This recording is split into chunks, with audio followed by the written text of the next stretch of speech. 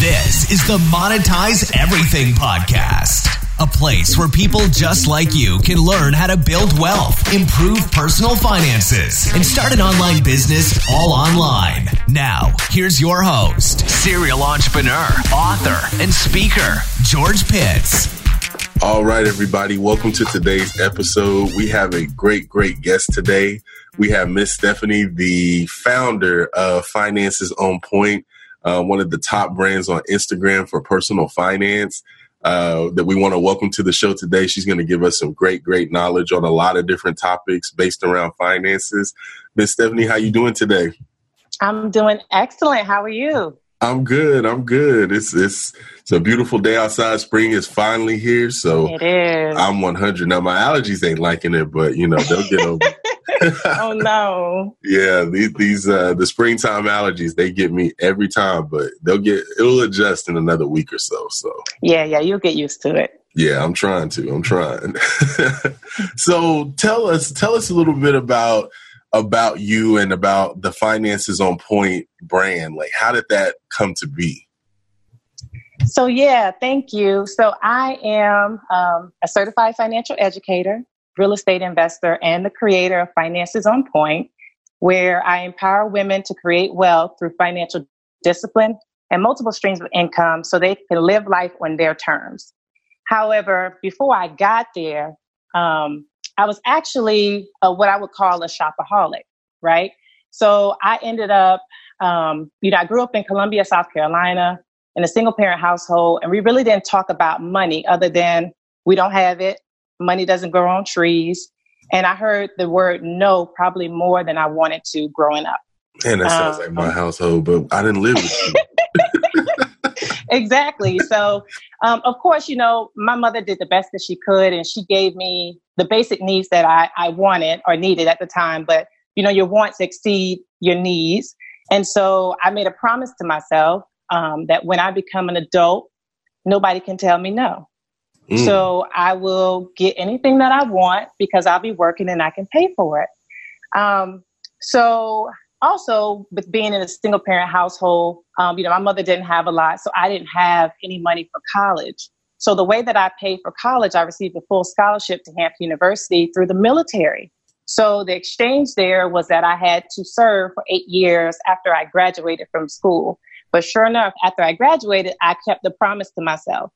And I ended up buying any and everything that I can think about.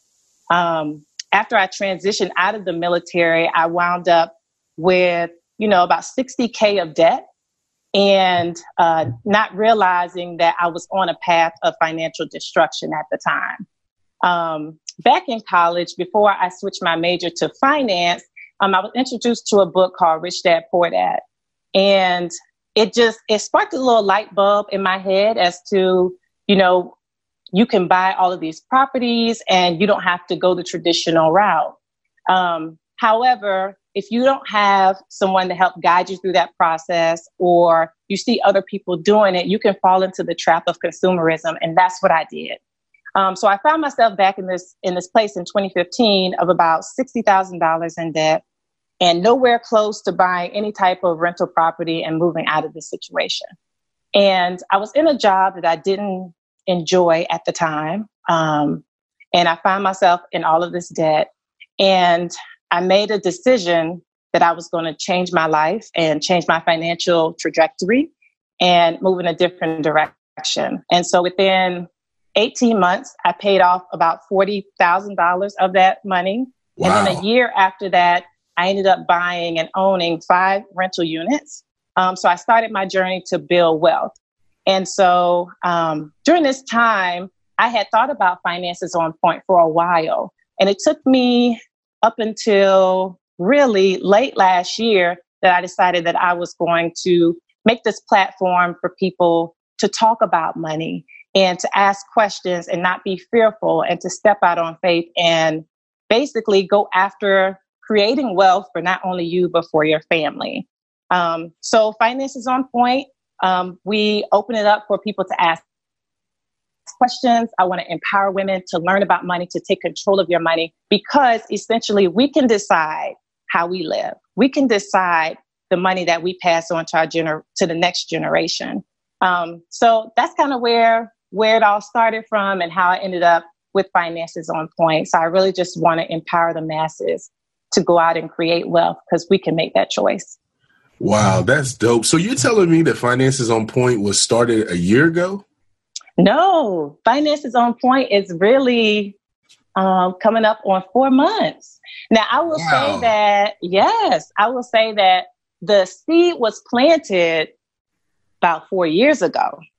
Okay. 4 years ago. But, once I started to get my finances in order and I started listening to different podcasts and, seeing that, this was happening and people were sharing this information. And I went to this conference called FinCon down in Orlando. I stepped out on faith, went to the conference completely by myself, didn't know anybody. And I was just like, I'm just going to see what it's like. And the power of being in a network of people that have that same energy and want to do the same things and are doing great things in the community just gives you the inspiration to say, yes, I can do it too. And so that happened in September. In December, I currently work for the government. So I was furloughed, for those 30 something days. Yep. And honestly, that really was kind of the catalyst because, again, even if I work for the government, what they consider to be one of the most secure jobs in America, that they didn't pay employees for 2 paychecks, not because the employees didn't want to work, but because they were having issues on Congress and with the president. So they put all of these families in jeopardy. And I was one of those 800,000 that didn't get paid. However, like I said, I had already purchased the rental properties and I had turned my situation around. So I was like, now is the time. This is the message. Let's go. Like, this is a prime example of why we need to create our own future and protect ourselves and not rely on a job. So Finances on Point went live January 24th of this year. Wow. So you've got literally over 5,000 followers in literally the last 4 months. That is incredible. That is Thank incredible. you. And it's organic. It's been organic. And, I told my friends, and actually, it took a while for me to actually invite my friends and on my personal page, share that message. So it really was just with people that I really didn't know, and connecting with people at FinCon, and we would share each other's messages out there. But I'm inspired that the message is resonating with people and that they're starting to see and want to join the movement. So, yeah. I tell you we're just getting started. I tell you what, ever since that I've got connected to the finance community, that is one of the most supportive communities I've ever been a part of, ever.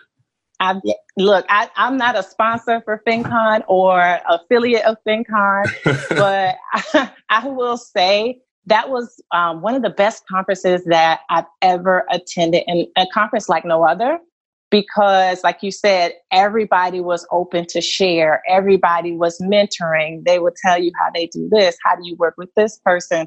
How have you been, how have you done your YouTube channel, et cetera? It was just completely open, an open book. So I encourage, I told you about it too. So anybody I talk to, and I was like, do you know about this conference? Because if not, you need to come. I'm there this year. It's in DC this year. And it is in DC. Yeah, I'm all in. Like, not only that, but I even applied to be a speaker. So I'm like, oh, you went? Yes. I love it. I went all the way. Like, as soon as you told me, I was on the website as soon as I got back to the house and I was doing everything. Oh, that's excellent. Found my hotel, booked it. I got some friends in DC, connected with them. I mean, it's on. That's right. Everything's ready. So, I'm excited to see you in my area. Yay. Yeah, I'll be there. And it's my first time in DC, and it's really my first time on the East Coast. I've gone to the West Coast a lot and all through the South and North, but I've never been to the coast. So this is going to be an experience for me. It will be. It'll be a lot to take in. I'll tell you that. I'm ready for it though. I'm ready.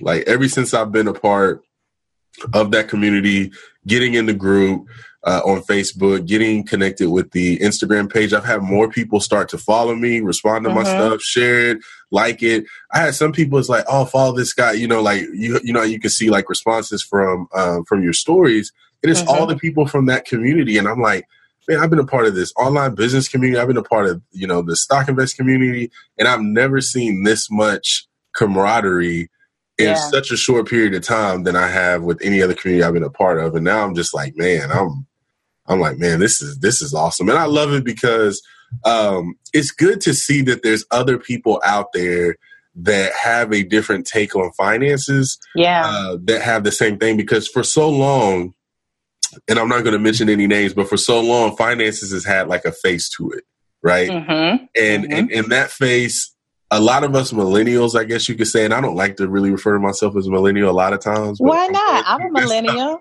I am too, but you know, there's some younger ones, man, but I don't know. I guess it's an identity crisis, but you have to embrace it. I'm embracing it now because you know, there's some things that we don't agree with on some stuff. Like one of the things, I saw a post of yours a while back, and I was screaming like, yeah, you should not stop at $1,000 emergency fund. Like, what is $1,000 going to do to you if you really have like an emergency, like a furlough or anything like that? Like, you got to keep going. I was telling people, I do a lot of reading on statistics, a lot of reading. And one of the readings that, one of the things that I came across is according to the Bureau of Labor Statistics, which is an entity nationally that measures all the unemployment rates and all the statistics with people staying on a full-time job in specific industries. I mean, like very, very micro statistics on just about everything that comes to employment in the U.S. They stated that the average person stays on a job the average of about 4.5 to 5 years, right? Whether either the job lays someone off around that time or someone just decides to move because they want a better opportunity, more money, or whatever that situation is. And so one of the things that I've always told people is that you should always try to focus on saving about 3 months worth of expenses a year minimum. Now, of course, if you can save more, by all means, do it.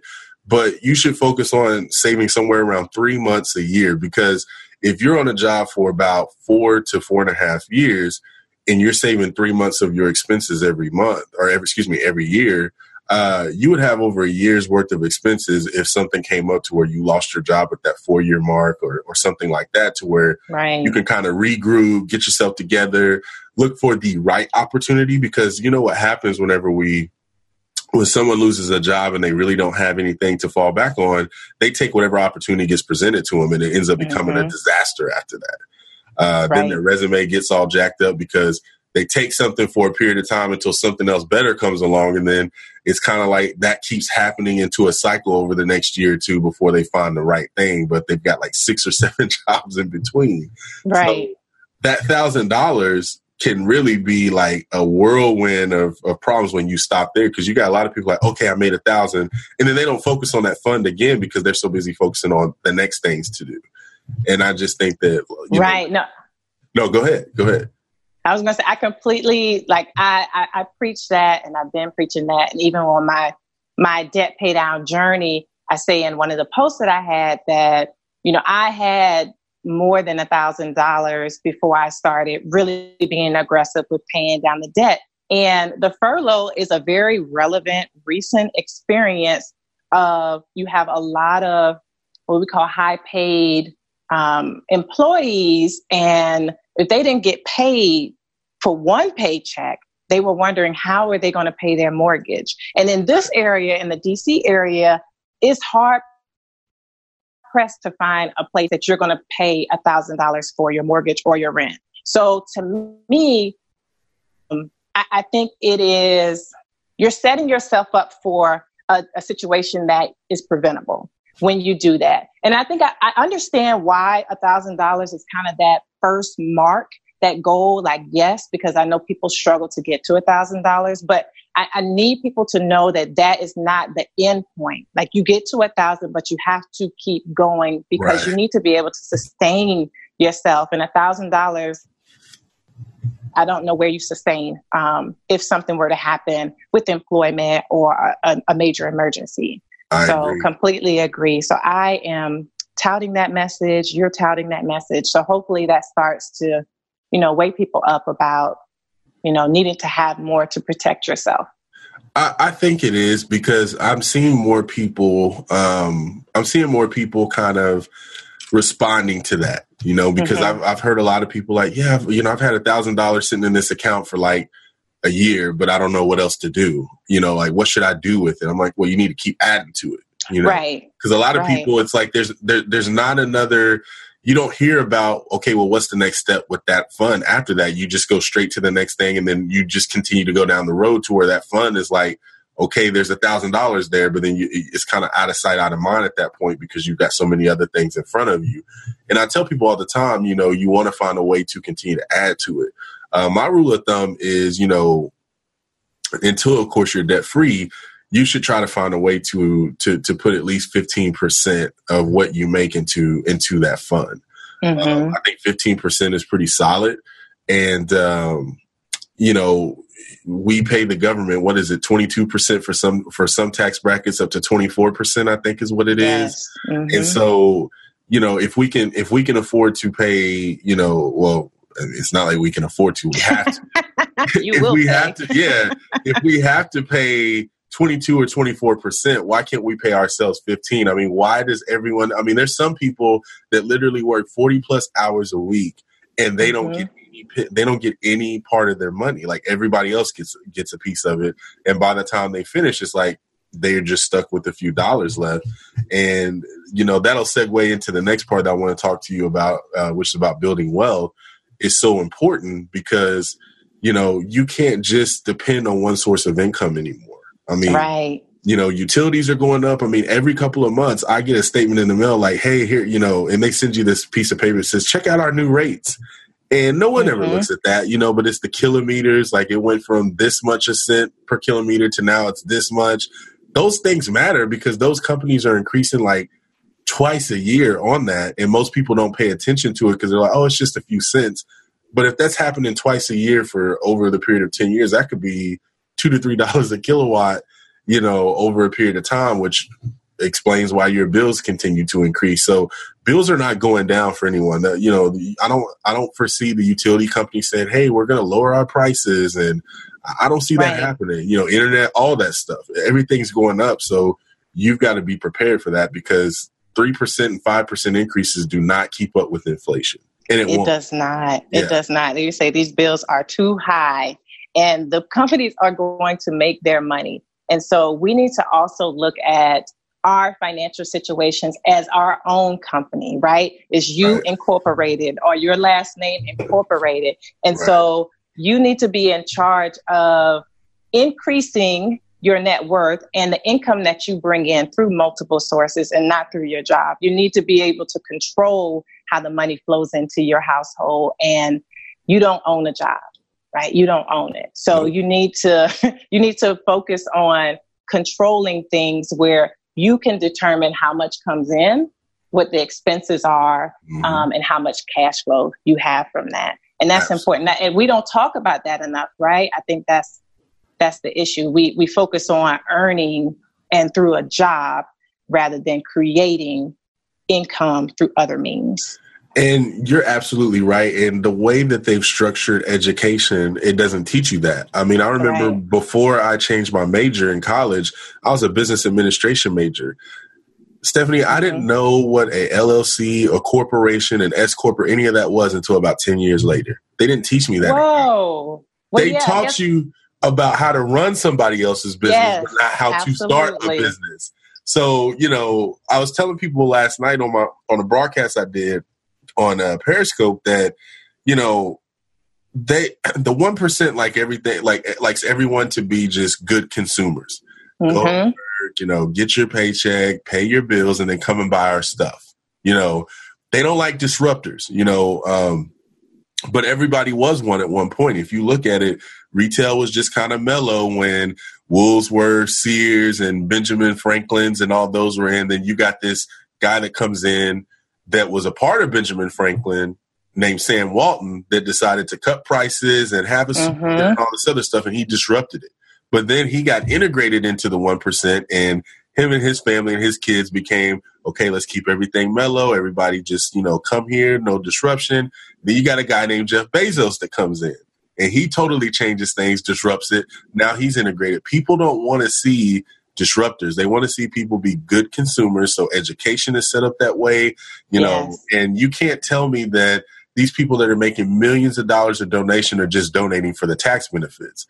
No, they have influence on the education, on the curriculum and all that kind of stuff.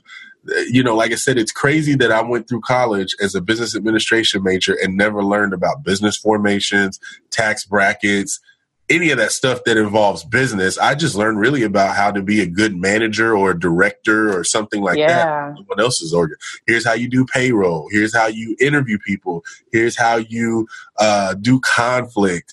Stuff like that. But it wasn't anything to do with how to start my own business, which is the whole reason I went for a business admin degree. That is so interesting and very true. And through that education, you aspire to be, VP or, just climbing the corporate ranks. Right. And that becomes your dream, and not realizing that you can create your own corporation and you can be the founder, CEO, the person in charge. And that's interesting. That's a very good point. They didn't teach entrepreneurship under business administration. Just like in math and high school and even college, they didn't teach you how to balance a checkbook. Hello. I bounced I bounced so many checks that my checks look like basketballs by the time, I got to where I understood how to balance the book, because I didn't learn that in my family either. My grandmother was the bank for everybody. People, when we had money, we would give it to grandma, and she had all these pockets in her purse, and she would put, okay, here, grandma, I want to put this $100 back. She'd have a pocket just for that grandchild or that child, and she would put the money in there, and when you came back for it, it was there. Wow. That was our bank, growing up. Now, not everyone's family was like that, but that's how ours was. So we didn't know anything about checking or savings, and I wasn't really taught that.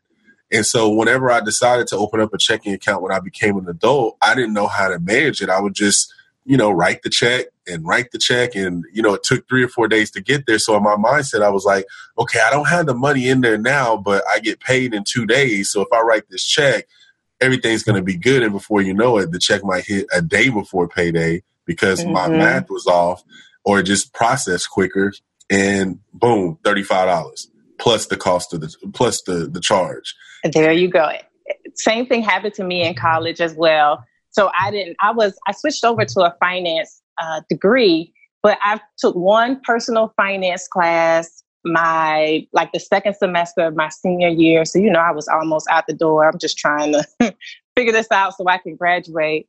But I was, just spending money, and thankfully my mother was able to, she was able to deposit some money into my accounts. But every time she said she would deposit money, it would end up being a zero balance because I'd already withdrawn all the money, had all these fees, and any money that she put in there, I still didn't have any money because they allowed me to keep using money and just charging me the fees on top of it.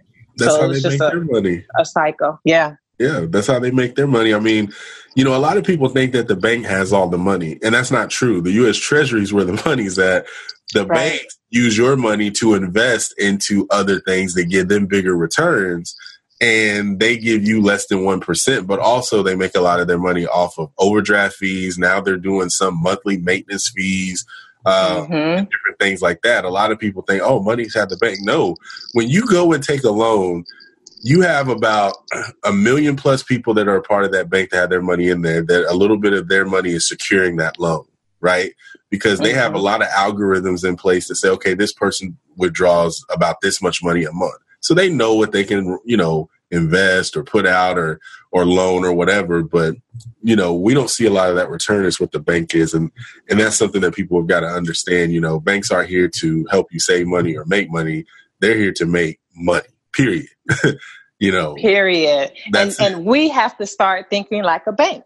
Exactly. Right? So now that we know that's what they're doing, we can do the same thing. But the advertisers have you believing that your credit cards are for you to have fun and for you to just, overextend your lifestyle and take all these vacations, et cetera, and take out these loans just so you can consume, rather than, if you think like a bank, then if you know how to use debt properly, that should be making you money, not costing you money.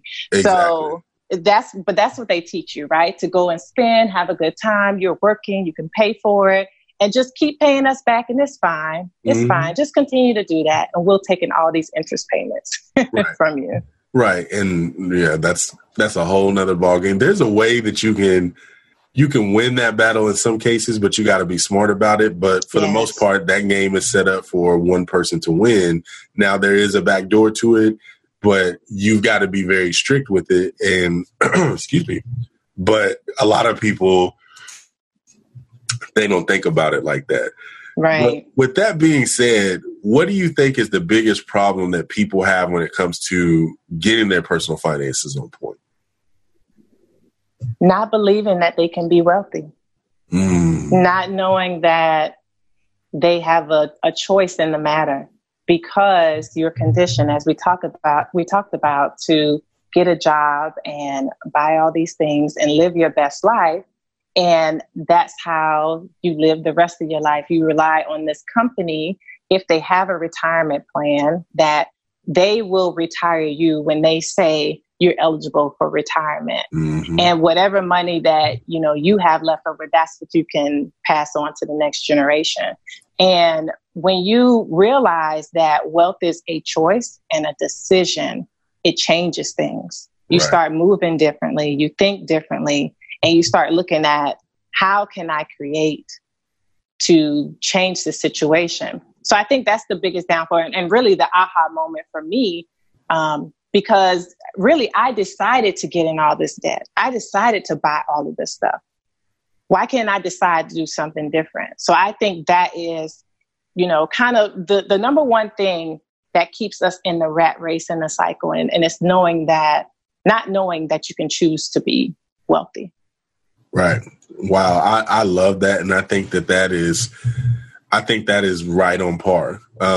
We have been conditioned to think that unless you win the lottery, you just get a good paying job with good benefits, and you buy a house and you buy a car and you are doing well. As long as you can pay for it, you're doing well.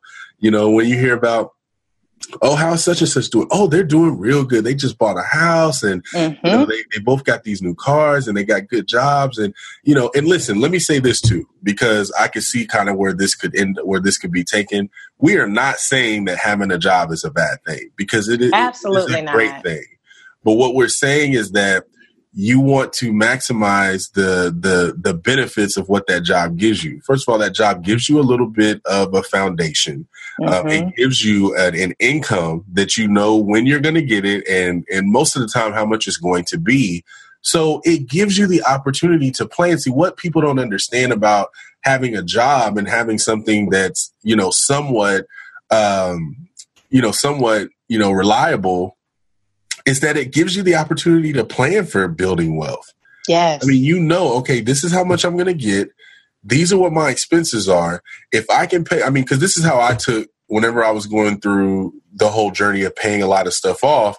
I said, okay, if I pay this off, and this off, my bills will go from, and I'm just throwing this number out, $3,000 a month to $2,200 a month.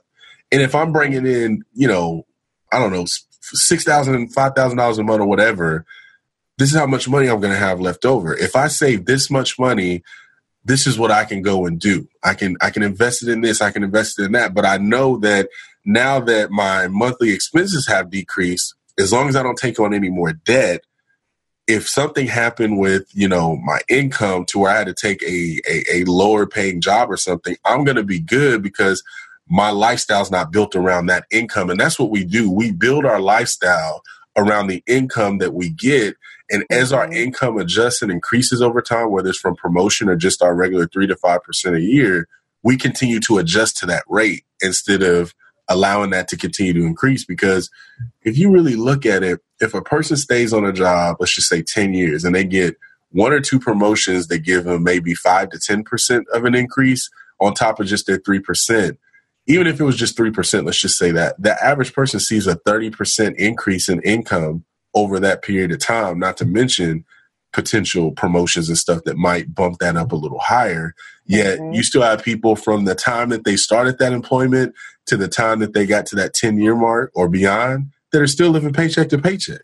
How does that happen? It's because we continue to adjust to that. And so what you said, I think, is so important, is that many people don't believe it. So they just feel like, well, I got this raise, so I'm going to live my best life. I'm about to go and celebrate. I'm about to go and do this.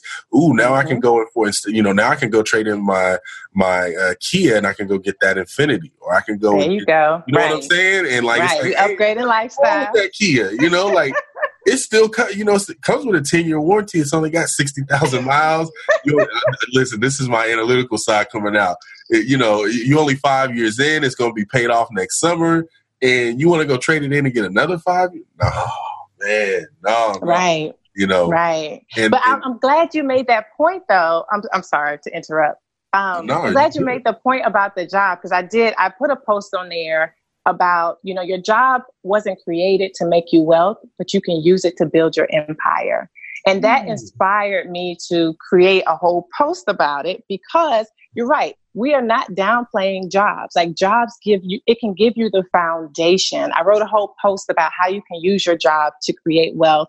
And one of those things is a job gives you an opportunity to hone your skills and to build new skills. You just have to go in with the eye of, I am increasing my value while I'm at this job.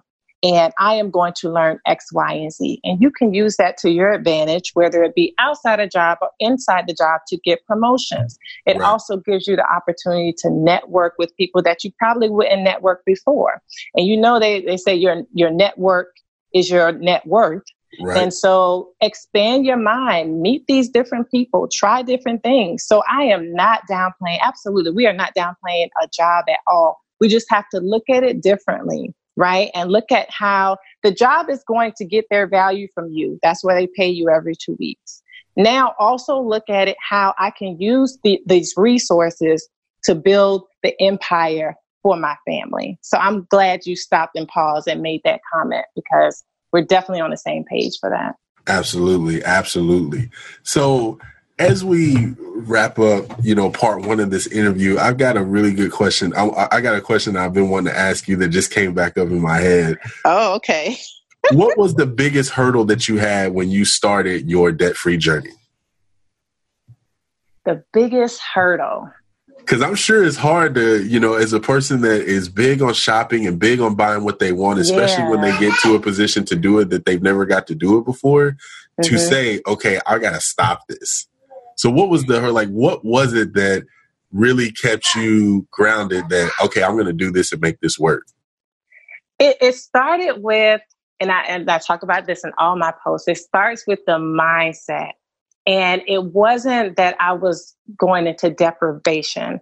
I had a goal that I wanted, and I wanted to get these rental properties. So I had to make a decision. And to me, it wasn't, I sacrificed some things, but it was because I could see that I was getting closer to my goal. So I would say the biggest hurdle before was deciding that I am going to do this, and here is my plan to get it done. I talk about that even when I was paying off the debt, I had a small budget for entertainment and fun, right? Because I know that I needed to create a plan that I could live with, commit to, right? And not suffer through. And so, I couldn't do everything that I wanted to do. And, I don't like the word no. I changed no to not yet. Not yet. Oh, it'll come. It's just not yet. And so that inspired me to keep going. And especially when you start paying it down and you see the balances coming down and you start using cash, because that's the thing. Once you're paying down the debt, you can't keep using debt. You have to switch to cash and only use what the cash, is available. But yeah, it's the not yet. So it wasn't the deprivation at all. I wasn't eating ramen noodles unless I wanted to. Or withstanding from a $2 cup of coffee. No, I got my tea if I wanted to. I just had the money. I had the cash to do it. And when that cash was gone, that was it. Yeah. I was in here reading my book and looking outside. I don't know, doing whatever I wanted to do, but just not spending money. But it was as simple as that. Yeah. As simple as that. Wow. So, Stephanie, thank you so much for a good part one. For you listeners out there, we wanted to kind of go over the way I wanted to landscape this was go over just the first part of the personal finance piece and getting things in there. In this second interview, if you come back to the second part, we're going to discuss how to build wealth from your 9-to-5 and what you have from your disposable income. So definitely stay tuned for the next episode. And Stephanie, will you be on here with us? Absolutely. All right. So guys, we'll be back for part 2 of this. Make sure that you check that out and we'll be back here shortly. Thanks for listening to the Monetize Everything podcast with George Pitts. Visit us at georgepittsco.com for show notes and more resources on how to build wealth, improve your finances, and multiple streams of income all online.